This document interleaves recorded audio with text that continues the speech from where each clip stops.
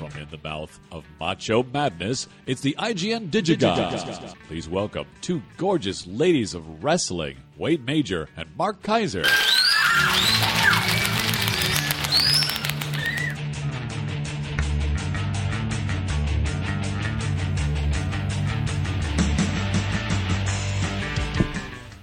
One of our very last intros, Bob.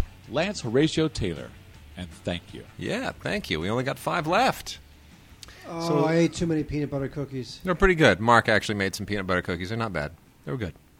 But I made about 20, And you ate Like 18 2 days of them? ago. Oh, yeah, well. and you just ate one. So All of right. the 20, you ate one. I ate 19. Okay. See, what Wade doesn't realize that when I kill over from a heart attack in about 6 months, he'll be doing this show by himself. Oh, my. I never really thought about You that. didn't really think it would happen? No. Once I keel over, who's going to do this thing? Who's going to do this podcast? I'll have to pull one of our listeners in. Oh, duh. You auditioning? Yeah, maybe. Exactly. Well, meanwhile, send your intros in. We're taking submissions for new intros, new listener-supplied intros. Send them in to gods@digigods.com. Take them all. Send them all. We'll take them. We'll do them all. Why not? I have to book Bob. Yeah, we do. So, gods@digigods.com. We got 5 more weeks of intros, and then we got to start from scratch. So we need new stuff.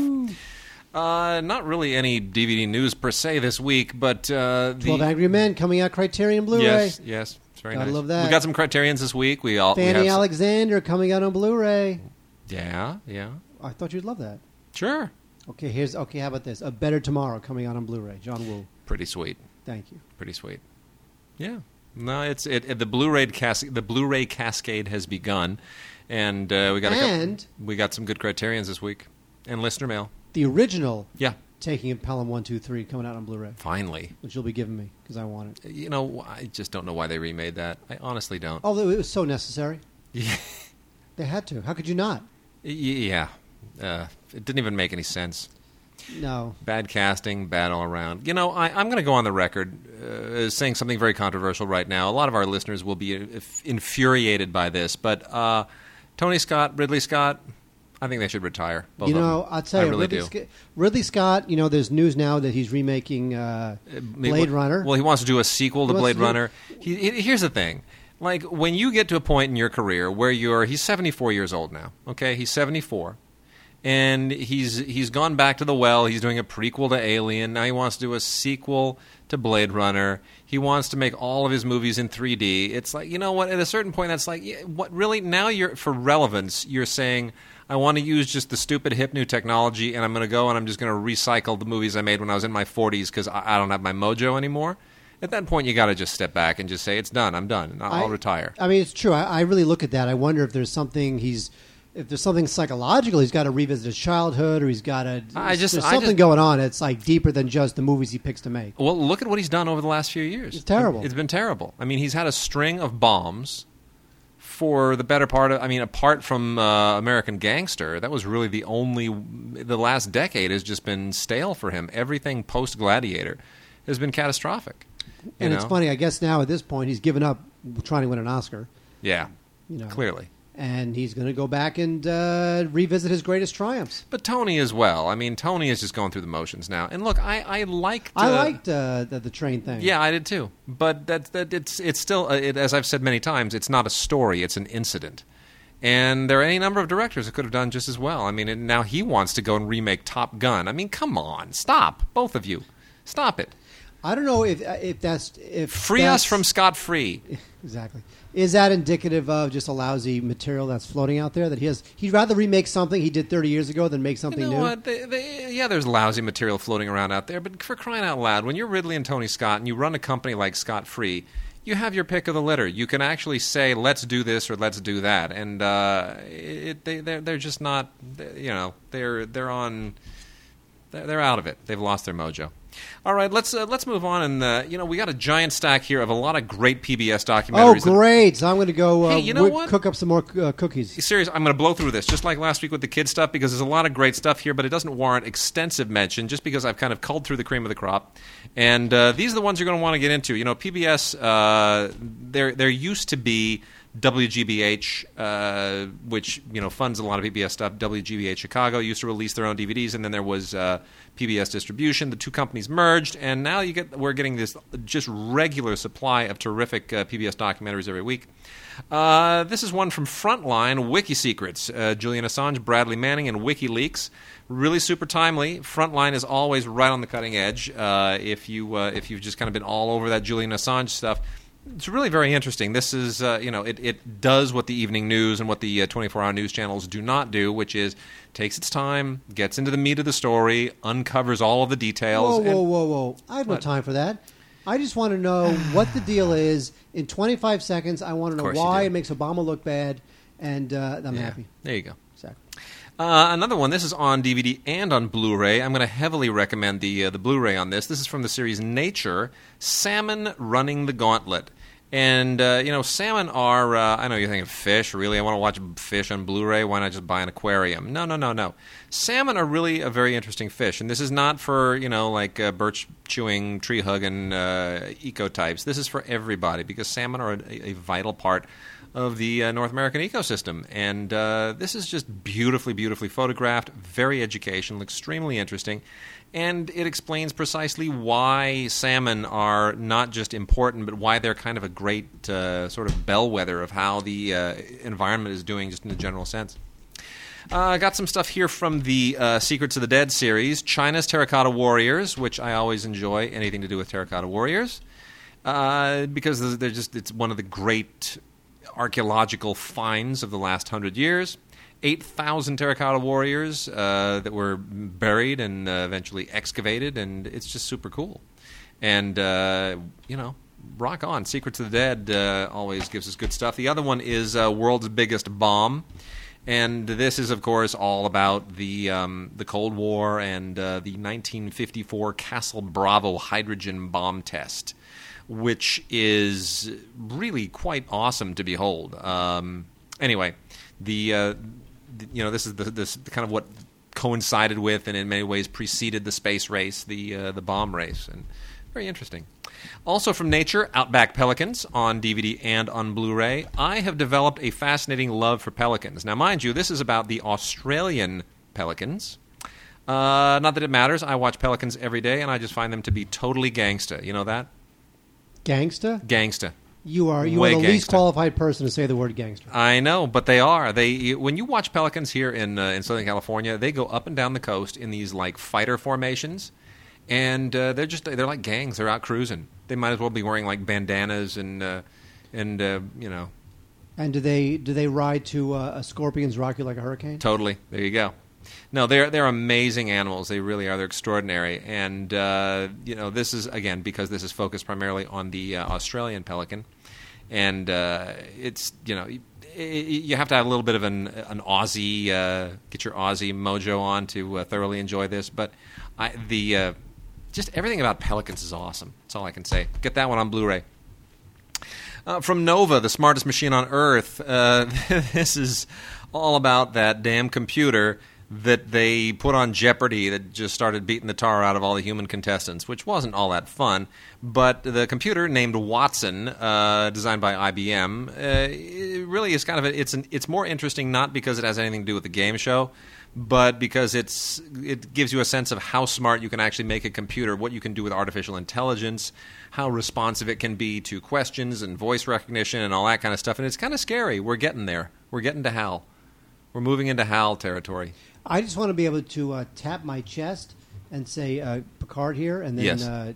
People can just hear me. See, here's the problem with that Star Trek. The problem with that Star Trek thing where they had like the little Starfleet insignia on a pin, and then they would hit the pin, and they would say Picard to bridge. Yeah. Now, I don't understand how that worked, because you hit the pin, and then at that point, Picard could want to talk to anybody, but. So is he talking to like a Picard to like dating hotline? Is he talking to like some sort of like intergalactic space operator? And he goes Picard to bridge, and then instantaneously it zaps him to the bridge. But it would have to be pretty instantaneous, because the moment he says Picard to bridge, a millisecond later the bridge responds. I don't understand how they do that. It's superhuman technology. We got also here Secrets of the Divine, the altarpiece of Ciudad Rodrigo. This is from the exhibition Fernando Gallego in his workshop, the altarpiece from Ciudad Rodrigo, which includes some extraordinary 15th century paintings that were originally decorated an altar in a cathedral in the central part of Spain. And, if you're an art fan, you're going to love this. This is a certain kind of art, very religious art that predates my particular favorite periods, but I always enjoy anything that sort of casts art against a historical backdrop. Irina Sendler, In the Name of Their Mothers. This is an amazing true story that probably would have made a better movie than Schindler's List. This is about a bunch of Polish women who, all these stories about people who managed to save Jews during the Holocaust. Every one of them is extraordinary in its own way. They're just, every single one of them should be made into a movie. They really should, and this one in particular. What these Polish women did to outwit the Nazis is absolutely extraordinary, and I'm surprised no Polish filmmaker managed to do this. Obviously not as a quantum achievement as what Schindler did, but, nearly 3,000 kids were rescued because of what these women did, and it's a magnificent story, very touching, very moving. Also from Nova, two very, very cool Nova titles here. Venom, Nature's Killer. I hate snakes. I hate snakes as much as Mark hates bees. So this was a little bit cathartic, and I got to tell you, I learned more than I wanted to about Venom. And then the other one, which they busted out as fast as they possibly could, Japan's Killer Quake. This is, of course, super timely. Japan is still suffering the aftermath of that quake and that tsunami, and I know this was covered to death, but you would be surprised at how little of the coverage actually gets into the details that Nova does there. Let's see, what else? I'm going to blow through some of this. American Experience. George Washington, the man who wouldn't be king. Not superior to any other documentaries on George Washington, just very, very thorough, very, very interesting, very solid. George Washington has kind of faded from the historical limelight a little bit in recent years, so it's nice to see him brought back. My Vietnam, Your Iraq is pretty potent stuff. This is not part of any particular series. This is an original production for PBS. And it draws an analogy between Vietnam and Iraq and the politics and the sociology and how they're different and how they're the same. And, it's nice because that analogy was brought up so many times. It is a quagmire. It's not a quagmire. Everybody was always getting all bent out of shape about how it's another Vietnam. And they're not the same, and yet they are. And this is an objective way of drawing that analogy. Secrets of the Dead, again, lost in the Amazon, a little less enthralling than the other ones, but it's nicely narrated by Liev Schreiber, whose voice I always appreciate. This goes back to a 1925 Amazonian expedition between Percy Fawcett involving Percy Fawcett and his son Jack and his son's best friend, looking for a lost city in the middle of the Amazon, and what happened and what transpired in the wake of what happened is fascinating, and I'm surprised that they never made this into a movie either. It's super dramatic. Getting to the end here, Mark. Nature Bears of the Last Frontier. This is a Blu-ray DVD combo, and I like bears. I like polar bears, I like grizzly bears, I like black bears, I even like Mark. I'm not a bear. You're a bear. I'm a doggy. Yeah, well, whatever. You know what? Get this combo. This is great. It's Blu-ray and DVD. I don't know why they don't do all of their stuff on Nature, because all the other stuff on Nature we always talk about, it's just so much better on Blu-ray. So you can get both for the same price here. But no, it's just an absolutely wonderful look at a very misunderstood animal, because bears are. Everybody's always... Bears are mean, man. Someone just got eaten by a bear. Yeah. A couple of weeks ago, there was that huge bear attack. Bears get hungry, too. That's true. When I'm hungry, if a fat burger wanders in front of me, what, am I supposed to let it off the hook? But the fat burger's already dead. Bears just have different standards. Stupid bears. Anyway. No, this is great. Black bears, grizzlies, and polar bears. A wonderful look at all three of them with some amazing photography. And then we got three kind of on the high end of stuff, three little box sets here. 4 programs on brain fitness. This is volume 1, which means you're going to get even more. This is important if you've got any relatives who are suffering from any kind of brain illnesses, neurological diseases, dementia, anything of the sort. you really want to get this. This is not just for entertainment. This is really medically and physiologically important to know about all this stuff, because the brain is the kind of the last frontier of our knowledge. We know more about space and the oceans than we know about the brain. And then Mars, the Red Planet. This is from this is a Nova PBS Explorer collection. 4 different discs in this, 4 different shows. Can We Make It to Mars? Is There Life on Mars? Welcome to Mars and Mars Dead or Alive. All have been previously released, but as we're preparing to send another Explorer to Mars, you want to get your Mars on. You want to know all about that damn planet, because we're about to discover people living under the surface. No, that's not true. We will. Although some Russian scientist last month said that he thought that aliens would make themselves known in the next 20 years. Yeah, I was also reading about how some environmentalists think that aliens are going to destroy us because our greenhouse gases are threatening the universe. That was a weird little... That was bizarre. Did you read that? It's like, really? Seriously? You want people to take you... Oh, come on. And then the last one, Dogs, Man's Best Friend. Stupid dogs. And you have to say the title that way. You don't say Dogs, Man's Best Friend. You go Dogs, Man's Best Friend. So dumb. From the PBS Explorer collection.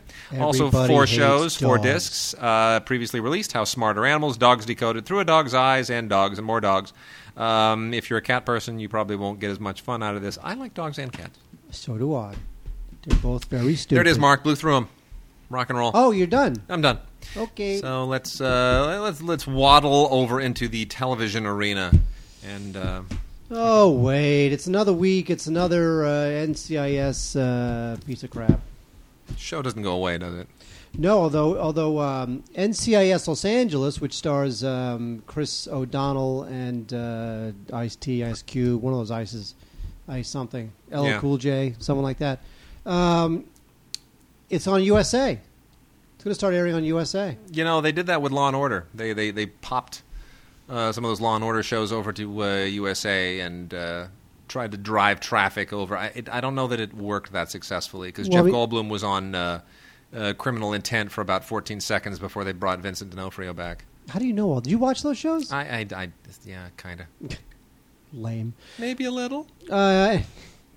Anyway, this is trying to extend the NCIS franchise to Los Angeles, although it does have Linda Hunt, and we all love Linda Hunt. Oh, I love Linda Hunt. She's the best. Nice to know she's still getting work. Yep. Season 1, folks. No, actually, Season 2.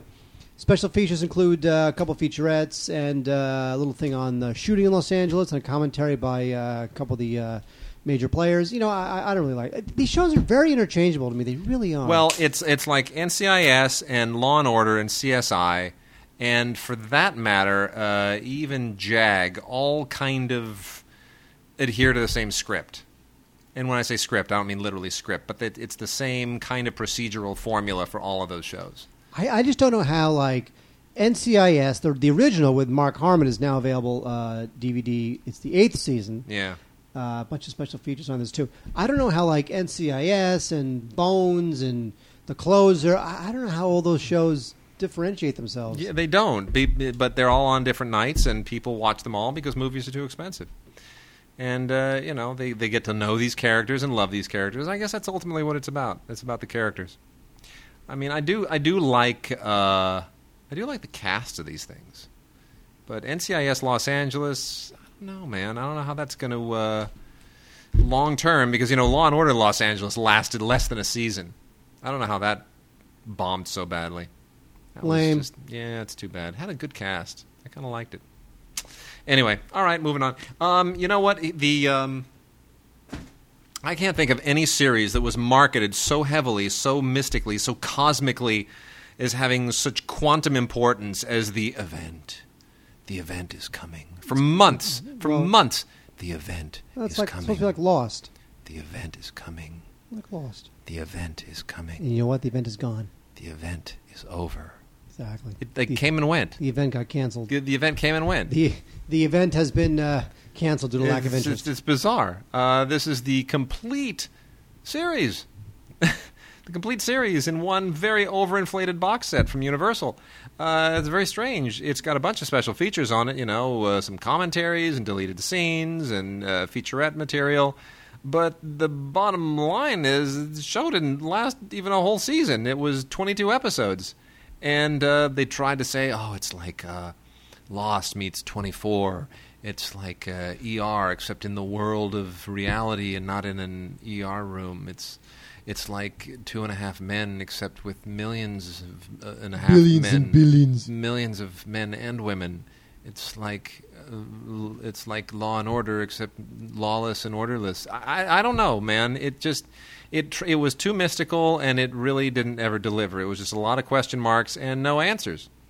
And when they finally kind of start to turn the screws and open up what it is that's the big deal, it lost all the mysticism, and I don't know.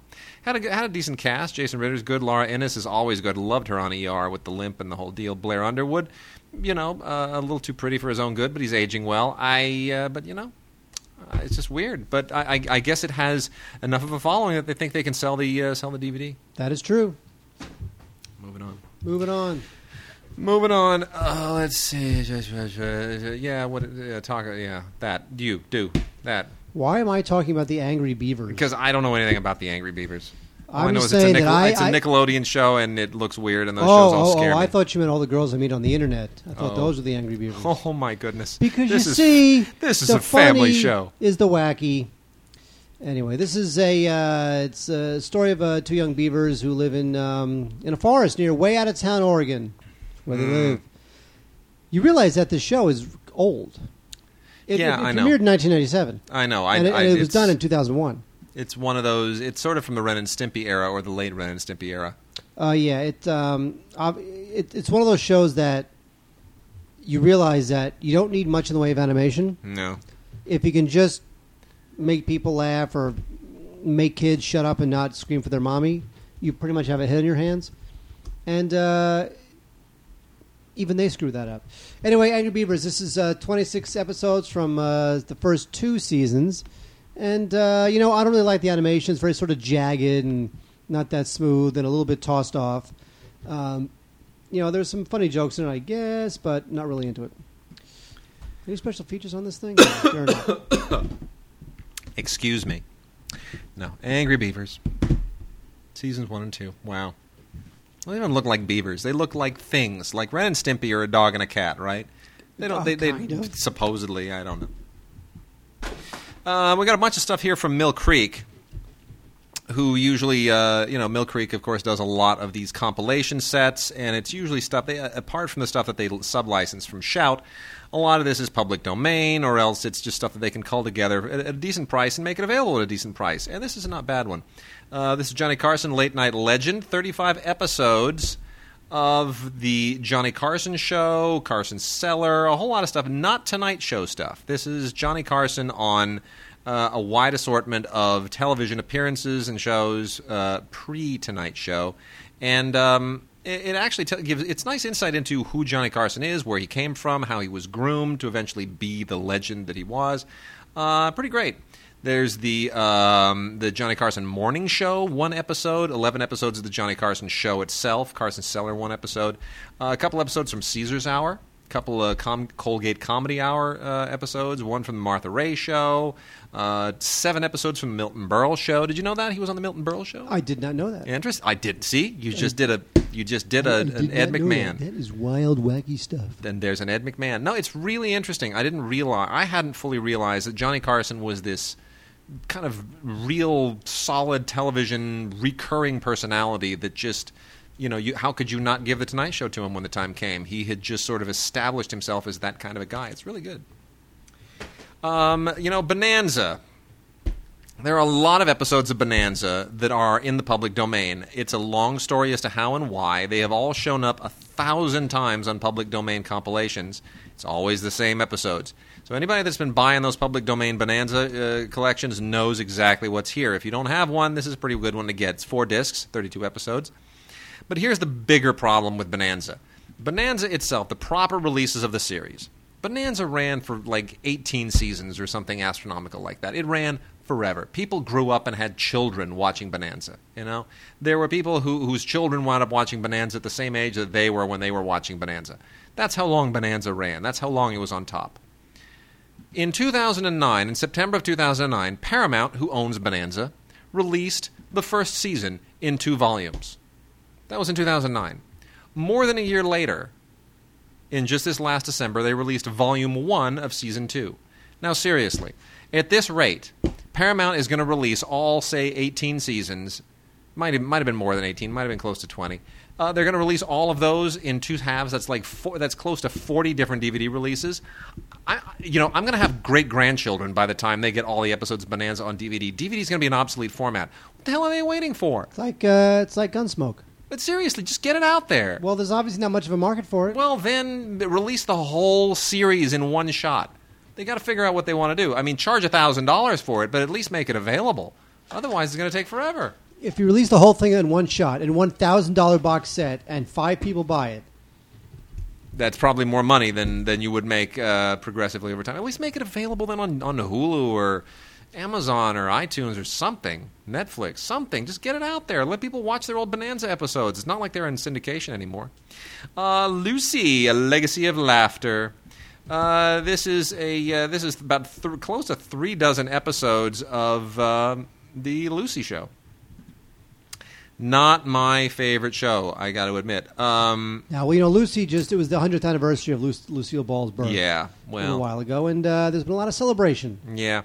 The interesting thing about this is, I think there may be a legal proceeding because they don't actually say this is from the Lucy Show. They say Lucy, A Legacy of Laughter, 30 episodes, and they don't actually say it's the Lucy Show. They never say the Lucy Show. And I'm wondering if there's some copyright thing that they're trying to get away with. Anyway, this also is like the Bonanza stuff, public domain. Hasn't been, it's not great quality. You can get all these episodes separately from a million other vendors, but, if you don't have it, not a bad place to start.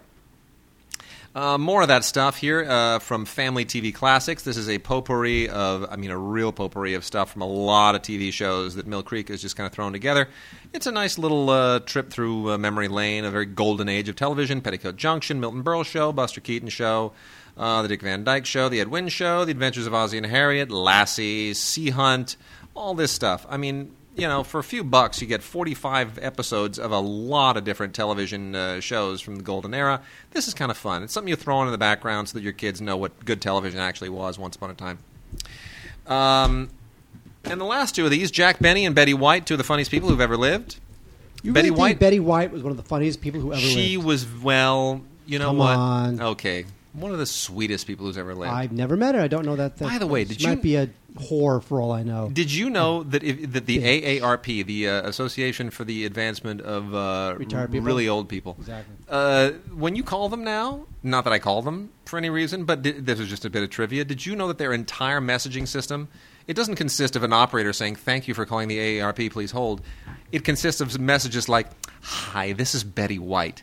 I know what you're hoping." It's suddenly a conversation with Betty White all through their messaging system. They sat her down and had her record like an hour's worth of robo-greetings for old people calling into the AARP. How do you know that? I don't know how I know that. I read that somewhere. It's bizarre. Anyway, Life with Elizabeth was one of the first shows that Betty White starred on, produced, really was a central figure on, and you get 24 episodes of that along with 16 episodes of another primetime show called Date with the Angels.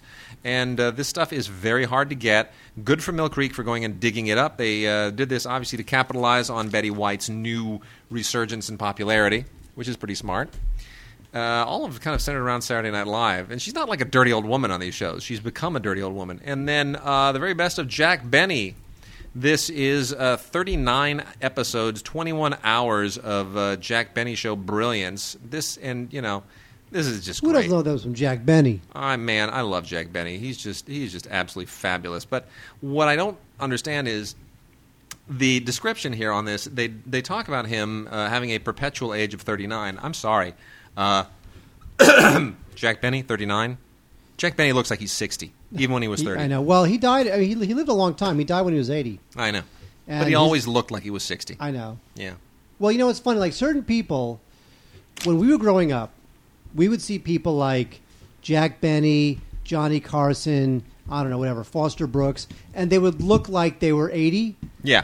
But now that we're older, you realize that they were like 27. Kind of our age. They were 27. Yeah. Oh, here's some catalog releases, Wade. Let's do the movies, Wade. Rock on. Thousands of people care about the movies. Stupid salmon Blu-rays. Who cares? Yeah. Swingers. Swingers is now out on Blu-ray. I love this film. This was the calling card. This was the Hello movie for Vince Vaughn, Jon Favreau, and director Doug Liman, and Heather Graham too.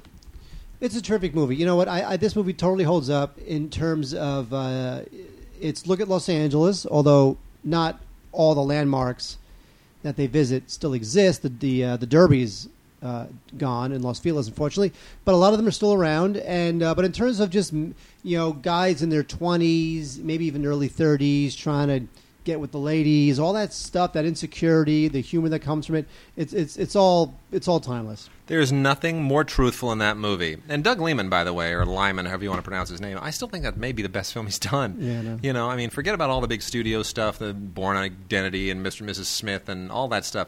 Honestly, it's a pretty great little movie, and it's all handheld and low budget. There's nothing more true. Anyone who's lived in Los Angeles and ever driven to Vegas knows exactly how that trip goes. It starts off exactly the way it starts off in that movie, in the car screaming, "Vegas, Vegas!" And flash forward 3.5 hours, and you just want to go to sleep. 3.5 hours? 4 hours. 5 hours. 5 hours. You're just beat all to hell. That's from right. That long trip. Oh, I do love that movie. Anyway, it does look good on Blu-ray. Who cares? It's worth an upgrade. Come on, get some. Yeah. Swingers. Actually, we have 3 catalog Blu-rays, all with one name in their title, Wade. Oh, that's interesting. Not really. It's just a thing that happened. Right. We have Swingers, and now we have Rounders. Rounders is a movie that I really wanted to like and was really interested in, and seemed like there was a lot of dramatic possibilities in young guys playing, poker, high stakes, whatever. Yeah. It didn't really come together for me. It's intermittently engaging. I like the film. I don't love it. I'm not sure why I don't love it. I like Matt Damon in it. I like Ed Norton in it. I like just about it's a very strange film for me, because it's usually when I'll see a movie and I love it, I know why I love it, or I'll see it and I hate it and I know why I hate it, or it doesn't work, but I know what doesn't work. This is one of those movies where I saw it and I thought, I don't know why this movie doesn't work. Like, I like all the pieces, I just don't like the sum of the parts. And I still, for the life of me to this day, I just can't figure out why it doesn't work. Like, if I had to review this film, I would just throw my hands up and just say, I have no idea how to review this film. And that's happened to me maybe 3 or 4 times in, 20 years. I just don't know. I don't know why it doesn't quite work for me. It's a really good film. It's really well made. I would probably not mind watching it again, but for some reason, it just leaves me cold. Well, this was John Dahl. Yeah. And John Dahl, at the time, he was kind of a hottish guy coming up, trying to get it done, and John Dahl is now basically dead. Yeah, it's sad. Dead. Anyway, it's all about compulsive gambling and about the hero who gambles away his money and his law degree and all sorts of stuff. And there's a lot of drama in Harrington gambling in terms of whether you win or lose, but somehow I didn't find this movie all that dramatic. Anyway, special features, audio commentary with the director and the screenwriter. This is all ported over. And a couple behind-the-scenes featurettes, and that's Rounders. Finally, Bruce Willis has had a very interesting career, and he makes a lot of great choices, but he really does make a lot of crappy choices. One of them is Hostage. Boy, I have an interesting story about this, but go ahead and carry on. Really? Yeah, I do. Go on, but do the spiel. This is a movie about a hostage situation, and Bruce Willis goes situation. Yeah, well, Bruce Willis plays this. He's this hostage negotiator, and he winds up quitting, and he becomes a police chief of a small town. And there's a crime in the town. He's got to figure out who did it. And I have to say that Pollock's in this film. He's not bad. Kevin Pollak is in this movie. He's not bad. It's tense at the beginning, and then I feel like it becomes a little too schematic. Which I guess is fine if you're just going to watch it on a random Tuesday night. Here's something that's interesting. This film was directed by a French director, Florent Emilio Siri, who's actually a very, very good director. And I did a Q&A with him at Colcoa a few years ago when they showed one of his very, very first films. And it's interesting because, Ben Foster plays the baddie in Hostage. And one of the interesting things about it, and Siri has done, not a whole lot since. He made a film in 2007 called L'ennemi intime, The Intimate Enemy, which is really quite good, actually. But what was interesting about Ben Foster being in the film is that Ben Foster bears a striking resemblance to Benoit Magimel, who is kind of his alter ego, kind of a series alter ego in some of his earlier films. And the interesting question was, I don't remember if I asked this or someone from the audience asked, but they're like, is Ben Foster like a surrogate Benoit Magimel? And he goes, oh, yeah, absolutely. Like, if I had done this film in French, it would have had Benoit Magimel play that part. That's really impressive, Wade. Isn't that a great so story? Many people are impressed with it. I know. Anyway, thank you, ladies and gentlemen. Thank you. Mwah. Anyway, as I realized that I reviewed this for Box Office, and I look up my own review from how long ago? From 6 years ago. I remember when you saw this and you were utterly unimpressed. You even called me from the way back. I know. Well, because you know what? It starts out. Here's the thing. This guy, he's a video game director. He directed the Splinter Cell video games. Yeah. And so the opening of the film looks like a big video game. Yeah. And the setup is okay. But then the actual hostage taking is kind of increasingly lame. It sheds IQ points at an alarming rate. Well, it's one of those things that feels that it has to one-up itself constantly at the end. Like, you can't just kill a bad guy anymore. You have to shoot them, set them on fire, drop them 14 stories, then have some kind of a giant cybernetic organism stomp on them, and then they're still alive. It's like you can't... Everything has to be super invincible. A couple of releases from Disney that I'm not terribly fond of in either case. Oh, we need Wade. Well, let me. I'll get. This. Yeah, I'll get to that in a second. We need it like we need a hole in the head. Phineas and Ferb, the movie Across the Second Dimension. Boy, I wish everything in 3D actually was across the second dimension. Phineas and Ferb is one of those animated shows that obviously came out of a pitch meeting for a television series, and they just figured, we got a slot, we got to fill it with something that's as good as anything. I don't really know why this ever even got to square one, but here it is. They not only got to square one, they got to square full feature-length movie Phineas and Ferb. This is a DVD and digital copy. I guess this is all part of the Spy Kids fallout and the Kim Possible fallout. Everything has to be all kind of sensational and spy-ish and whatever for kids. Even more useless is Bambi 2. Just the title should make you cringe, for crying out loud. Bambi 2? Really? Like snow? It's like snow, a joke. It's like a joke. Oh, Bambi 2. Well, Bambi goes to college and gets an MBA and then decides to... Bambi 2, the Bambiting. Yeah. The revenge. Yeah, it's like Snow White and the Eighth Dwarf. Whatever. It's like an SNL skit. Although, you know what? Actually, it really is. It's like something that Smigel would do. There is a one piece of history attached to this film. I know. This film, right? Yeah. There's the greatest span of time between an original and its sequel.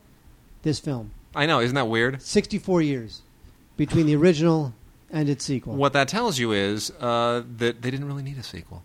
If the original stands the test of time that long, you don't need a sequel. Don't need a sequel. But when Bambi ties the bandana around her forehead and whips out the big gun, his forehead, and his forehead, and whips out the big gun, and then says, "Now it's personal," and goes, "Oh, it's awesome." It's just so pointless. It's so completely pointless. Yeah, but Patrick Stewart's in it, and he says, "Make it so." Boo. Anyway, Bambi 2, the Bambiting. It's on In a World. It's a special edition. It's Blu-ray DVD combo. I guess if you feel some compelling need to get it, but I wouldn't even take a second glance at it. It's terrible. And it was also the directing debut of the director. Oh, yeah. Literally, Bambi 2, the sequel to one of the most beloved animated films of all time. They give it to a first-time director. I know. The world is upside down. I'm going to blow through some listener mail real quickly here. Christopher Claro wrote to us regarding our thoughts about Zonad and how mystified we were by it. And Zonad? Zonad, yeah. Yeah, Zonad. Chris Claro sent us his thoughts on it, which are really interesting. And Chris does a lot of his own writing at ondemandweekly.com. So you may want to check that out. Chris Claro, we love plugging the websites for our listeners. We got a lot of listeners that do really fine work on their own. And I thought that was very interesting. I learned a lot. I felt like I was completely out of the loop on Zonad, and it was nice to get a different perspective. Had a long email here from Alex Weiss, who writes us every so often, and asked some interesting questions.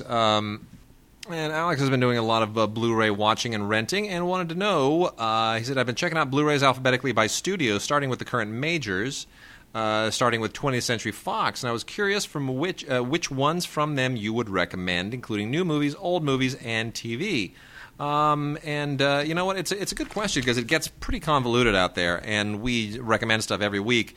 And I wrote him back, and I, just off the top of my head, I thought some of the good stuff that he might want to look into would be Platoon, The Hustler, An Affair to Remember, All About Eve, Sound of Music, The Alien Anthology, Chitty Chitty Bang Bang, Moulin Rouge, Rocky Horror Picture Show. Those were some recent Blu-rays that I thought were on the mark. Did you say Blade Runner? Blade Runner is older. That's been out on Blu-ray for a while. This was more specific to kind of more recent stuff. Did you say Blade Runner? I didn't. Well, we can add Blade Runner. Chevelle Dixon writes and says, hello, Digigods. I recently watched Sunset Boulevard and Remains of the Day for the first time and loved them. I got thinking that neither of these movies are on Blu-ray yet. Grumble, grumble, and I share that grumbling. These are two great classics, especially Sunset Boulevard, and Paramount has not put it on Blu-ray, just as Columbia has not done the same for Remains of the Day. Warner Brothers has done a great job with their catalog titles and the films from the MGM library. Both Paramount and Columbia have done great Blu-rays for their classics, but not as well as Warner. I'm surprised Paramount hasn't done it yet because it's an amazing film. I don't know why. It's timing. I guess they all have a timetable. They probably got it slotted in there somewhere. But Sunset Boulevard really should have been on Blu-ray already. It really should. Remains of the Day, I kind of understand. There may even be some discussions with Criterion about putting Remains of the Day out as a Criterion Collection edition. That's possible. I know Criterion is actively soliciting a lot of these companies to let them do their Blu-rays. If you focus on streaming, we'll do the Blu-rays. You focus on streaming. It's kind of a smart thing to do. It's what they did back in the Laserdisc era. We'll do the Laserdisc. You do VHS. But as far as Sunset Boulevard, I have no idea. Why would they not do that? I do not know either. Although I know Citizen Kane is coming out, so that may be the. Hopefully, that'll be the tipping point. Yeah, let's hope so. Where all these classics finally come out on Blu-ray. Killian McGillicuddy, who has not written in a while. Please write us more often, Killian, because I love saying your name. It's just so beautifully Gaelic. I was wondering if you, Wade, or Mark agree with me that Nicholas Winding Refn is one of the best directors around and one of the most least critically appreciated. What are your opinions on Bronson and Valhalla Rising?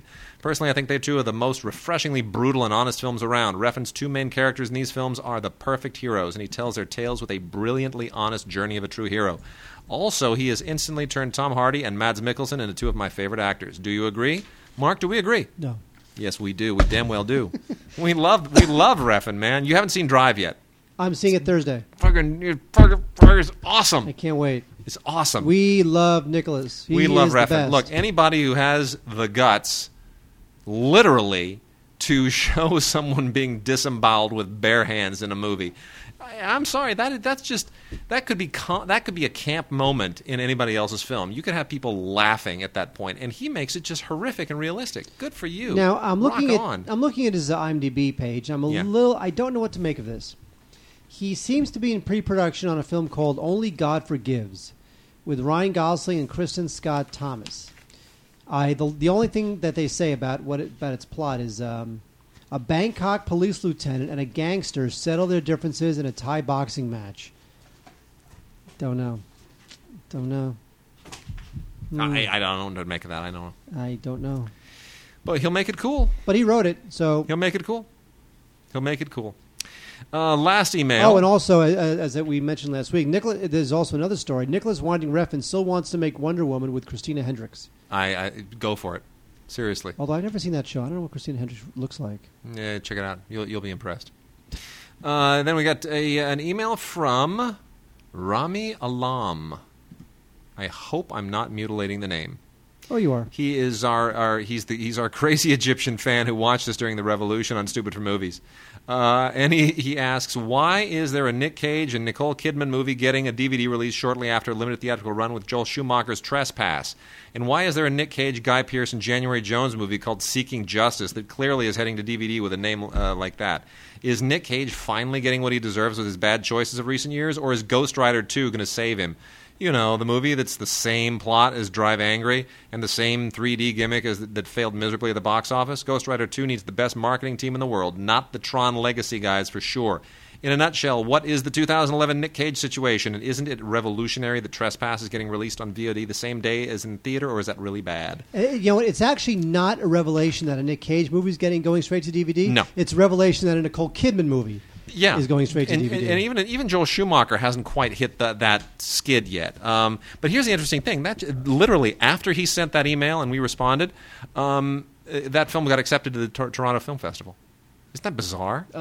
Yes, but I don't know that that's going to guarantee it. I don't either. But it'll be interesting to see if that changes anything. The day and date VOD theatrical release thing is increasingly being tried by a lot of cowards who aren't quite sure that they can actually. They're just trying to dig up dollars anywhere they possibly can to salvage whatever negative investment they have in these films. But I think that's interesting. That was a film that was supposed to be terrible, that was getting absolutely no buzz, a lot of bad word of mouth, and suddenly it's in the Toronto Film Festival. So who knows? Why would Nicole Kidman do that? I mean, you got to figure she's got to know that Nicolas Cage is not Nicolas Cage anymore. You know what? But she's not Nicole Kidman anymore. Yeah, but really, she can be.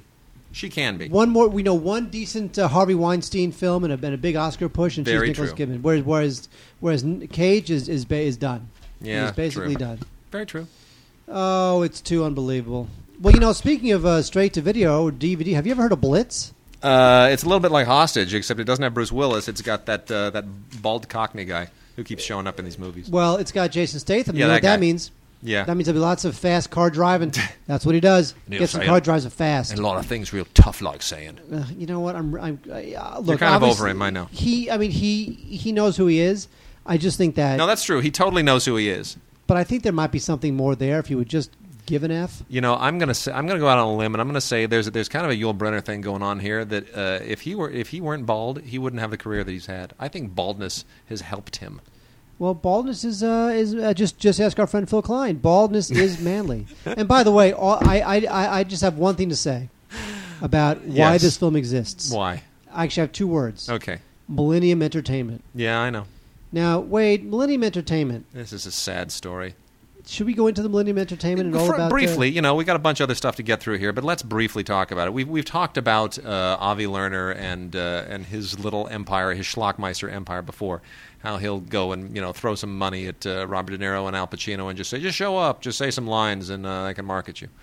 And he gets it done. I mean, he gets stuff made. But the thing that most depresses me, this is a guy who was an AFM special, Schlockmeister, straight to DVD, lowbrow B-movie guy. He's never really made an A-level movie. And Mark Gill is now running his company. New Image Millennium. It's both companies, New Image and Millennium. And I don't really know where the dividing line is. But maybe it's a good thing. But look, Mark Gill, this is the guy that ran Miramax, then went to Warner Independent, and then when Warner Independent shut down, he opened up his own company, and then they couldn't keep it afloat because they had cash flow problems because of the economy tanking. I mean, that's going from Miramax to Warner Independent to your own company, not being able to keep it afloat, and then taking a for-hire job running Millennium. That doesn't sound like things are good in the independent film world. Mark Gill is too smart and too intelligent and too talented of a guy to not be used in some creative capacity by somebody. Now, maybe suddenly, Avi Lerner is going to step back and become the new Harvey Weinstein, and next thing you know, we'll see, an Oscar-winning Millennium New Image film. But I doubt it. Can you imagine that? I can't imagine. Right just killed 2. Yeah, that's not going to happen. And the winner is Right just killed. Blitz sucks. Whatever. No, but that's. I mean, what's his name? Lerner. He foreign pre-sells the crap out of it because he has stars. Yeah. And then he's made his money back before they shoot a frame of film. Yeah. Well, whatever. All right. From the good people at Lorber Films, which is associated now with Kino in the form of Kino Lorber, is a long overdue Jim McBride release from 1967 called David Holzman's Diary, which is this awesome cult film that I think everybody had forgotten about, frankly. And David Holzman's Diary is one of those great late 60s experimental kind of counterculture films without which we wouldn't really have David Lynch or Jim Jarmusch or a lot of the guys who kind of saw films at this point in time, went into film schools because of them, and wound up being some of the major filmmakers of the 1980s. David Holzman's Diary is just this bizarre, self-reflexive satire in black and white that there's no way to actually describe it, and it's just. But this is old. This is from like '67. This is 1967, absolutely. Shot 133, so don't worry about the letterboxing. It's supposed to be square frame. But it's really a very cool film with these amazing monologues directed straight to camera, shot on 16 millimeter, and it's all about the pop culture environment at the time. It's about movie making, it's just a great snapshot of our pop culture at a point in time that and a place and a time that really is pretty awesome. And the quality of this is great. You also get 3 other Jim McBride films on here. My Girlfriend's Wedding from '69, Pictures from Life's Other Side 1971, and My Son's Wedding to My Sister-in-Law in 2008. So Jim McBride, there's a guy who's kind of vanished. And this is also available on Blu-ray, though I wouldn't say you got to have it on Blu-ray because, again, it was shot in 16 millimeter, black and white, monophonic sound, 1:3:3:1. It's not like you're going to watch it on Blu-ray and see anything other than magnified grit. The DVD pretty much does justice to this. Stupid dog. Oh, well, tell us about the stupid dog. Dogs are stupid. Okay. Oh, sorry, I'm done. That's all right. Marley and Me. The puppy years. The puppy movie. Dogs are the dumbest dogs ever. I had no idea they actually went and made a sequel. The what? Well, it's a prequel. I didn't know Marley they actually and Me? Yeah. The puppy years. Yeah. I had no idea they actually did this, and it's very strange. But they're so stupid. Yeah. I love puppies. Yeah. Sorry. Marley was...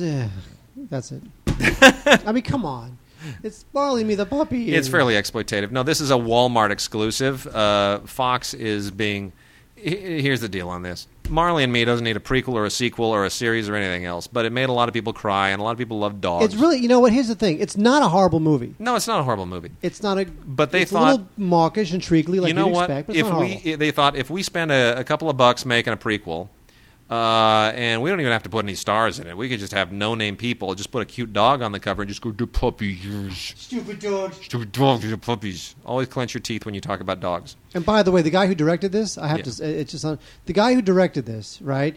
Michael Damon something? Yes. Yeah. He was a soap actor for 17 years on The Young and the Restless. No. He's like a young guy. He's kind of a young guy. Ugh. So he goes from The Young and the Restless... From 1986 to 2000, it's 18 years on The Young and the Restless, and then he goes into directing. Anyway, it's a Walmart exclusive. They figured, you know what? If we put a Blu-ray out in Walmart's that has a cute puppy on the cover, and we relate it to Marley and Me, we're going to sell, even if it's nothing on it, even if it's like home video footage of a dog, we're going to sell X millions of copies. So if we spend, say, $2 million making the movie, we've made a very healthy and instant profit, and that's just the way the thing was. This is math. It's not a good movie. It's not a necessary movie, but it's math. Yeah, but it stars Travis Turner, Donnelly Rhodes, and Marilyn Gann. Yeah. Wow. Boy. Woo. There's a winning combo. Now this is an interesting film because here's a director who finally has come back. Road to Nowhere. Back. Yeah. Monty Hellman. You know, Monty Hellman is. Does anybody even know who Monty Hellman is anymore? This was at the 67th Venice Film Festival and got a very tepid release here, but got really good write-ups. Monty Hellman's Road to Nowhere. But Monty Hellman did Tulane Blacktop. Tulane Blacktop. And, you know, but the thing with Hellman is that he did a couple of legit films. He did, you remember China 9, Liberty 37? Oh, that's right. It's a good movie. Yeah. Yeah, absolutely. So is Iguana. Just kidding.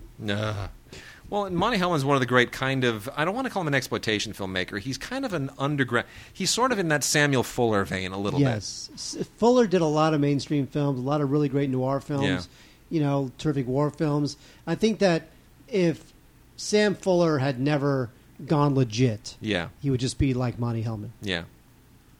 Well, what I find interesting about this, and this is very much in the Hellman vein. It's very much kind of a it's about it's how would you characterize it? It's kind of it's got that Tulane Blacktop, Bonnie and Clyde sensibility to it. Yes, but his films are very distinctive. They're they're a bit slow moving, and they're not like plot driven. It's like, they're like, he was the guy that came out at the time that everybody else was making hot rod and biker movies, and he made existential hot rod and biker movies. He kind of took them into this thoughtful, artsy, existential realm without completely losing the B-movie exploitation nature of them. And it's a little bit what he does here. What I thought really interesting about this is, who wrote this? Oh, it was Padachevsky. Stephen Gaydos. Stephen Gaydos? Yeah. Stephen Gaydos, the entertainment reporter. I mean, Stephen Gaydos, formerly of Variety. Really? Yeah. I did not know that. Yeah, not bad, right? So that is wild, wacky stuff. There's hope for all of us. Anyway, terrific cast here, including Dominic Swain, who'd sort of vanished in the wake of the remake of Lolita. And it's nice to see her back. Cliff DeYoung has not been anywhere, and he's terrific in this. So this is cool. It's on DVD and on Blu-ray. Ooh, Cliff DeYoung, the lead singer of Styx. Go get your Monty Hellman on. Moving on. What? Moving on. We got 3 more really important titles to talk about here, which hopefully we can get through before we have to start wrapping things up. Wait, Cliff DeYoung isn't the lead singer of Styx? I don't monitor Styx anymore. All I know is Domo Morigato, Mr. Roboto. Oh, I used to love that album. I know. I really did, by the way. You know, if you get any... By the way, it's Dennis DeYoung. Thank you. The Stanley Kubrick's The Killing is out on a fabulous Criterion release. We are elated about this because the previous DVD release, this is Blu-ray that we got here. It's also out on DVD. They only sent us the Blu-ray. The previous DVD release from MGM sucked. It sucked hard. It sucked It sucked so hard. How hard did it suck? It was Inside Out. That doesn't make any sense. All right, never mind. You realize, by the way, the air conditioning's been on this entire time. Oh, has it really? Can you hear it? I guess so. Well, godsdigigods.com if you can hear the air conditioning, because I forgot to turn it off.